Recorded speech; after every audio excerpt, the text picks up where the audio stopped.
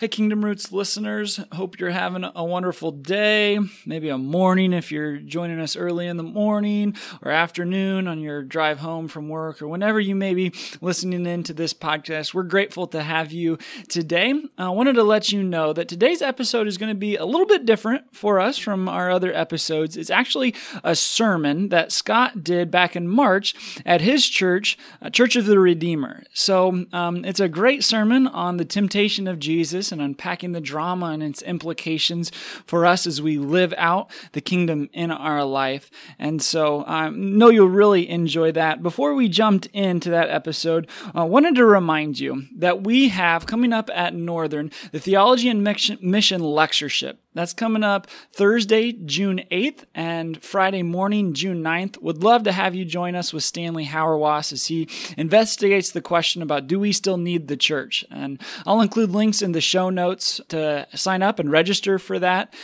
So we'd love to have you for that. Also, there's going to be an open house, both digitally and a live in-person open house in accordance with that event. So if you've been thinking about just seminary education and maybe Northern's one of them on your list, we'd love to have you and have you for that open house, either through the Northern Live platform or through the in-person on our campus on that June 8th. So you can learn more and sign up for either of these two opportunities at seminary.edu/onmission17. Again, that link is seminary.edu/onmission17. Well, we're grateful once again to have you join us today, and we hope you enjoy Scott's sermon.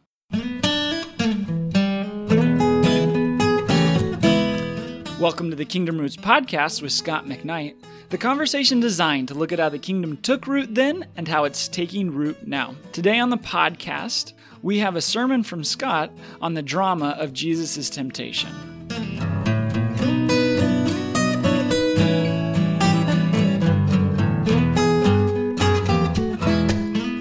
Every good novel, every great story, every decent story is found in the story of the Bible, and the story of the temptation of Jesus is at the heart of this story. So if you read, I don't know who your novelists are. I've been reading lately P.G. Wodehouse, who probably wouldn't be characterized as a great novelist, but he's awfully funny, and I love Bertie Wooster, if you care. Or if you read about Gandalf in Lord of the Rings, I think Gandalf's in Lord of the Rings. Or Atticus Finch in To Kill a Mockingbird.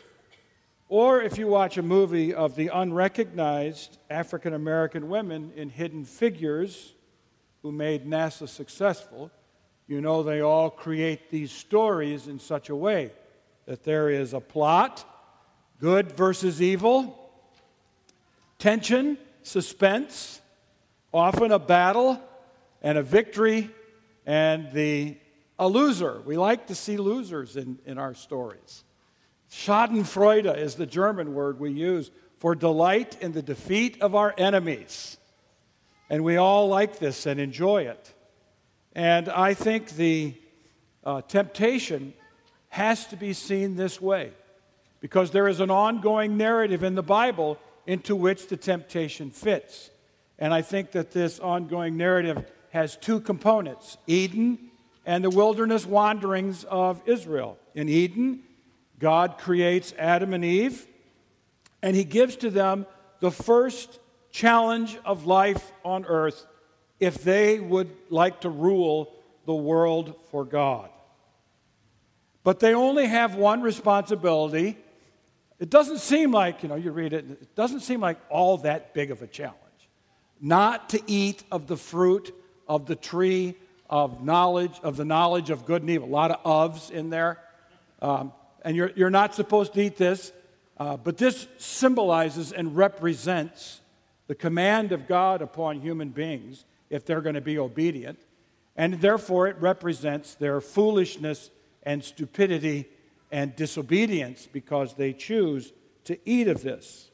In Eden, we also meet the opponent of the Bible, and that is the serpent, a talking snake. And this serpent will have a life in the story of the Bible. And it will go on, and we'll see this serpent over and over in the Bible. In Eden, the serpent wins. Adam and Eve are banned from Eden, and they go east. So John Steinbeck can have the title for a book, which I've not read. It's all make-believe novel stuff. Eden remains behind them and beyond them and in their future if they want to enter this story again. And from this time on, the Bible tells us that the prince of darkness or the powers or the serpent will be weaseling his way into the people of God and wreaking havoc. And if you read Genesis 4 through 11, that's exactly what you see, the first play script ever for Dumb and Dumber. It is an amazing set of foolishness that crops up in Genesis 4 through 11. There is a second component to this narrative of the temptation, and that's the wilderness wanderings of Israel. Between Egypt and Sinai and entering into the land of Israel, or the Holy Land, Israel is called to be obedient, but God wants to test these people. In a sense, he wants to tempt these people to obedience and disobedience. So he puts them in a very difficult situation, and Israel chooses, like Adam and Eve, not to obey. And as a result, the opponent was delighted in the disobedience of Israel, the children of Israel, and the children of Israel die out in the land, and they do not enter into the Holy Land. They die in the wilderness. Not even Moses gets to enter the land. And then Israel's long history of kings and prophets and people and leaders and the temple. We see a long history of some obedience mixed with lots of disobedience, always in the sense of a hope to a return to Eden, a hope for the Holy Land to flourish and to become the land that God has promised it to be. All behind this promise that God wants his human people to rule on earth on his behalf. But no, Israel will not do it. Adam and Eve will not do it. And the hope remains. And it didn't look good for Israel generation after generation until Jesus. And this is where the story of the temptation occurs. It is smack dab in the middle of the Bible's great story of finding the obedient one who will rule on God's behalf in the world that God has created. An editor at InterVarsity, not Ethan, once told me that when she, and her initials are Cindy Bunch, when she gets a manuscript from a professor, she skips the first chapter and usually the first two. Because, she said, they have these long introductions, and she said, no one cares, just get started with your book. With this professor-type introduction, I now get started with the temptation. And Ethan can tell Cindy that she was quoted favorably in church. She's an Anglican, too. We were looking at Matthew chapter 4, verses 1 through 11, when Jesus was led by the Spirit into the wilderness. And the first point I'd like to make about this marvelous text is that Satan knows who Jesus is. This serpent, all the enemies of the Bible are all represented in Satan in Matthew chapter 4. There is a cosmic battle here. This is the battle of the wilderness, or the battle in the wilderness. And Satan knows who Jesus is. The three temptations, notice, are spirit prompted. Jesus is driven by the Spirit into the wilderness. He didn't wander into the wilderness and accidentally find himself tempted. The Spirit, after the baptism, drives Jesus backward before he can enter back into the land to reinvoke Israel's story, before he can call the 12 who will rule like the 12 tribal leaders. He goes into the wilderness, and it is not pretty. You can see it at any time of the year. This is not a place you want to be. The Spirit-prompted temptation is also mirrored by a Satan-instigated set of temptations. So you can say it's a Spirit-prompted test and a Satan-instigated temptation. 3 of them. Now, this makes some of us very uncomfortable in our modern world as so scientific that we've got Satan, some demonic being, tempting Jesus. And uncomfortable as it may be to moderns about spirits in the world, this is the Bible's biggest showdown because the Bible's narrative is ultimately cosmic. It is not simply political and earthly. It is the battle between Satan and God in the world. And so this showdown occurs in the wilderness. Spirit-prompted and Satan-instigated. Jesus is in the middle. The story is set. The tension has been created for those who really believe that this is a test. And there are theologians who debate this. And you can ask the theologians about what these terms mean. But there is a debate about whether Jesus could have sinned, posse peccare, or not possible to sin, non posse peccare, or not possible not to sin, non posse non peccare, or possible not to sin, posse non peccare. I think I got them all right. And this is a debate in the history of what could happen here. But it makes no sense to the story if this is not a genuine test of Jesus as the Son of God in the middle of a cosmic battle between Satan and God as he is tested in the wilderness. Every battle in the Bible is found in this 40-day battle with Jesus. The Garden of Eden, Abraham in Ur, Moses in Egypt, David and Goliath in the Elah Valley, where April took a picture yesterday, prophets versus the kings, Israel in exile, Israel rebuilding the temple, Jesus under Herod the Great. It's all coming to climax in the temptation of Jesus in the wilderness. And Satan tests Jesus' manhood, his sonhood, his future to rule.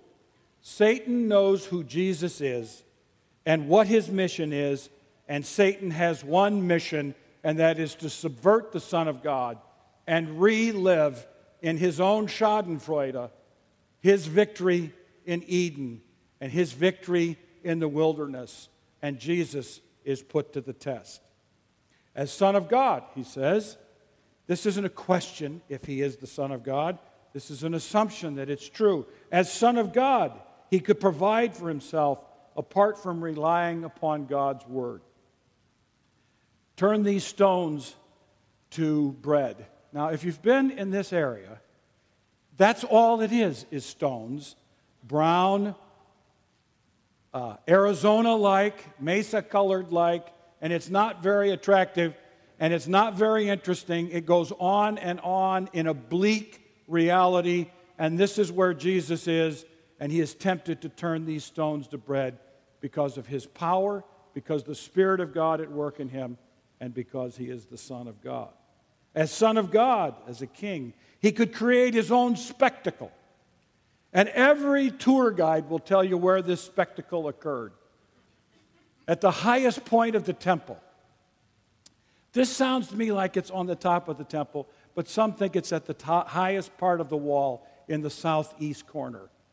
You can debate that until Jesus wins, but you will not know from the text where the highest point in the temple is. And he could send angels to protect. As Son of God, and now this one is almost like a transportation of a Christmas carol, Ebenezer Scrooge, where he gets to go to different scenes. And here, Jesus is placed and he can see all the mountains of the world, and he can see all the kingdoms of the world. And now, finally, Satan offers him what he's exactly come for, to rule the world. You can have it, he says. Just worship me. Because he knows who he is. He's the future king, and he wants him to be king in his way, not in God's way. Clever being that Satan is, of course, Satan runs around the whole story. Instead of allowing Jesus to do the will of God, he wants to give him the victory before he's been through the test. He wants Jesus to rule as on the throne of the world apart from the way of God. And Satan doesn't know what this way is. Jesus knows something of this way, but he knows that this is not the time. Just as it was not the time when his mother came to him at Cana and said, they've run out of wine. He says, this is not my hour. This is not his hour. Food and protection are nothing but setups for the final temptation, the one concerning the rule of world. Talking about setups, I got to thinking this week of how I think America right now is being set up not to allow Jesus to be the king. I've never seen our citizenry so preoccupied with an election. I'm 63. I get to make a little bit of this judgment. There are a few older than me in the room. Okay? I don't know if you are or not. You're 50? I wish you. Yeah. I've never seen our citizenry so preoccupied, not only with the election, but now that the election's over, still with the election. Diana Butler Bass announced this week in an article in Washington Post, I loved it. She said, "For Lent, I'm giving up Trump." And I thought, more people need to give up Trump, because Trump has become such a distraction for the church to be about its own business of the kingdom of God, of Jesus at the center of the world, of evangelism and world mission and growth in spirituality. Satan was not preoccupied by Trump. Satan was fully occupied with Jesus because he knew exactly who this was. This was the Son of God who was to rule, and if he was to rule, the prince of darkness would be defeated. Lent is about aligning ourselves with the right team. Lent is about seeing that we are on Jesus' side in the midst of colossal distractions. The second observation I have is that Jesus knew who Jesus was. This is important. He knows who he is. He knew that he was the Son of God because at the baptism, just before this text, it is said, "This is my Son whom I love. With him I am well pleased." Jesus heard this as his Father's public, very public affirmation in a strategic location in the Jordan River to announce that this is the Son of God. If you are the Son of God, Satan now says. But Jesus knows who he is. And twice in this text, Satan begins his statements by saying, "Since you are the Son of God." Jesus' identity is discovered in the narrative of the Bible and in the narrative of this text. He was in the wilderness. Now, Bible readers recognize what the wilderness is. This is the place where Israel wandered before it entered the land. So he's out there preparing himself to re-enter the land with his 12 chosen followers to renew the promise of God. Now notice that Jesus quotes back to Satan from one specific text in the book of Deuteronomy. 3 times the devil tempts him while Jesus is fasting, and Jesus quotes from the same passage in the Bible. "Man does not live by bread alone, but on every word that comes from the mouth of God. Do not put the Lord your God to the test. Worship the Lord your God and serve him only." Mic drop, mic drop, mic drop. This is a profound moment when Jesus clearly reveals that he will not be like Adam and Eve in the garden or Israel in the wilderness. He will be the obedient Son of God, always doing. Jesus fasts for 40 days. Only those who don't pay attention to numbers in the Bible will miss this. Israel is in the wilderness for 40 days. This becomes an intensification of a 40-year wilderness temptation. Jesus gets in 40 days what Israel got in 40 years. Furthermore, Israel disobeys for 40 years. Jesus obeys for 40 days to reverse the story that has been told. He knows, in other words, that he's not only the second Adam of Edom, he is the second Israel of the wilderness. And third, Jesus knows what to do. He knows what to do. He's the Son of God. He knows who he is, and he knows what that means. He is to obey the will of God. And so when Satan tempts him to give him exactly what he's come for, he chooses to obey God. This narrative has one major point, and that is this, that Jesus wins the battle in the wilderness. And it's not like it was a Roman amphitheater or a Roman battle where you would have thousands of people watching and clapping. He's all by himself in the wilderness, conquering the world. The irony of it all is like the child being born in Bethlehem, where nobody seems to care that this is the future king of Israel. A friend of mine named Randy Harris outlines the book of Revelation this way. God's team wins. Choose your team. Don't be stupid. That's Revelation. God's going to win. This is the beginning of the apocalypse. This is the beginning of that battle. Jesus wins the battle. So it's a summons about whether you will be on his team and not be stupid like Adam and Eve, like Israel, like Moses, like David, like the kings, like the northern kingdom, like the southern kingdom, like those who had to go into exile in Babylon. Unlike Adam, Jesus does the will of God. Unlike Israel, Jesus does the will of God. And from the temptation on in the life of Jesus, we learn nothing but footnotes that have occurred in the battle in the wilderness. From this point on, Jesus will be tested, will be tempted, but he has already secured the victory because he showed Satan what it was.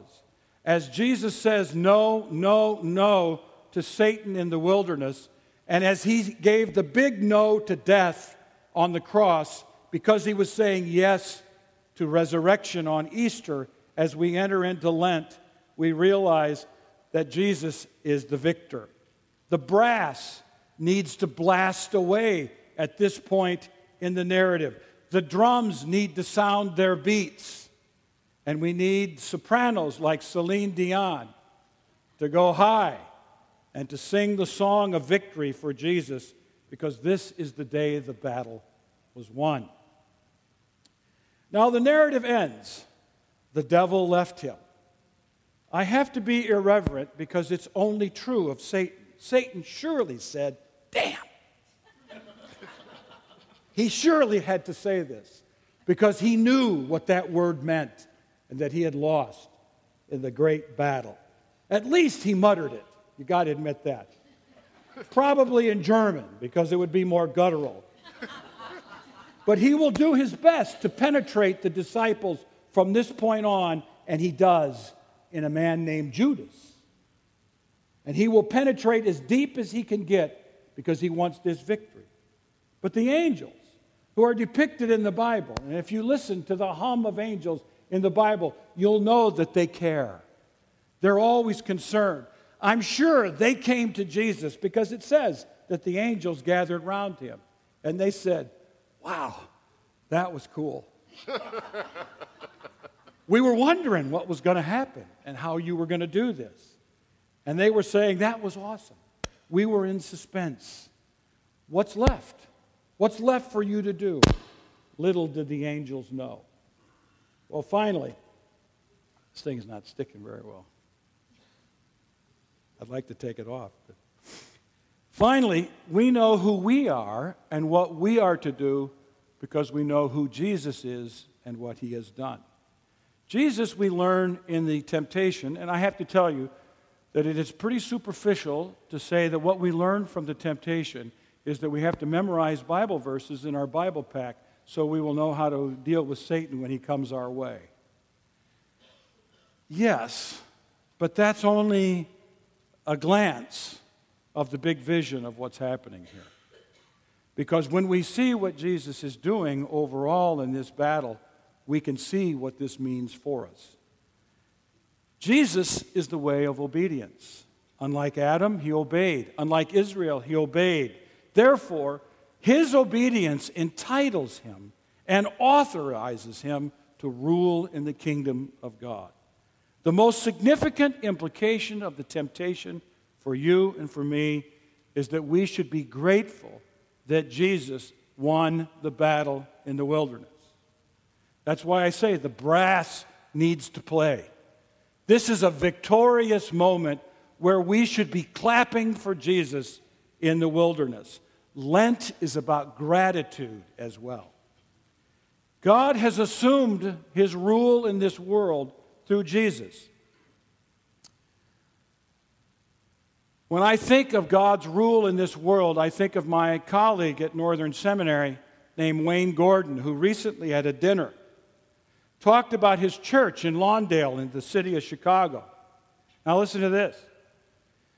He said he has 1,000 people in his church. He said, there is not one family in my church that doesn't have a personal story of murder.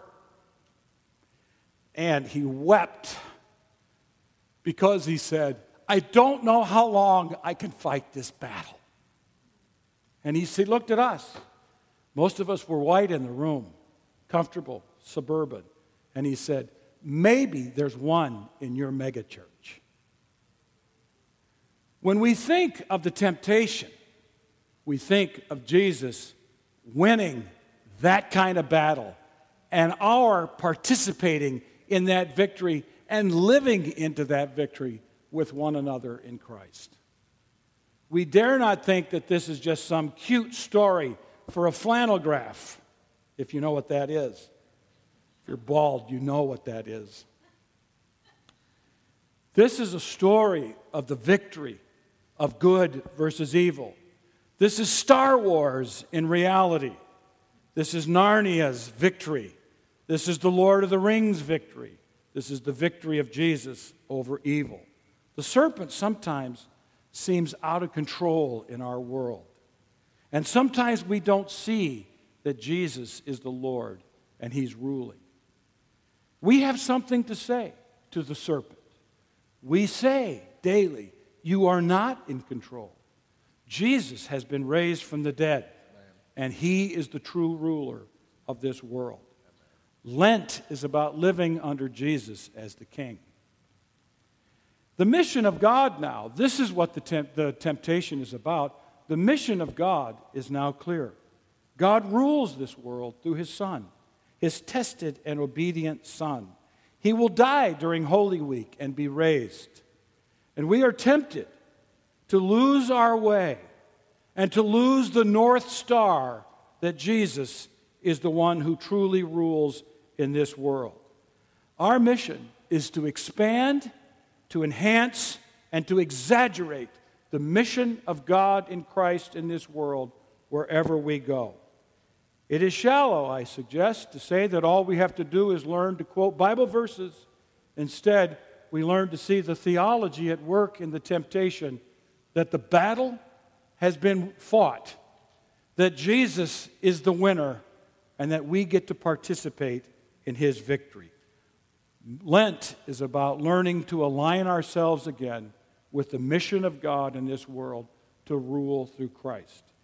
And as we turn to this table today, we gladly confess and participate that the victory of Jesus in the temptation is the victory that we eat and drink together and celebrate that he is the victor in the battle of the wilderness. Thank you.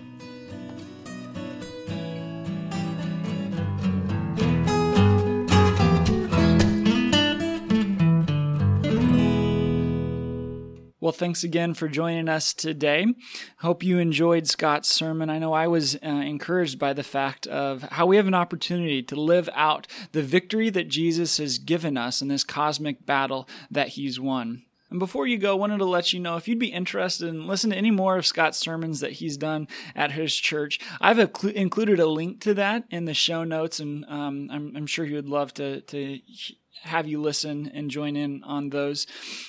Also, one last reminder about our annual Theology and Mission Lectureship. That's coming up. Would love to have you join us for that with Stanley Hauerwas. And that link again is in the show notes, but it's pretty simple. It's seminary.edu/onmission17. And we'd love to have you come out for that either in person or streaming in online, because we're going to be live streaming that out. So thanks again for joining us, and we look forward to being with you again as we continue our conversation on how the kingdom took root then and how it's taking root now.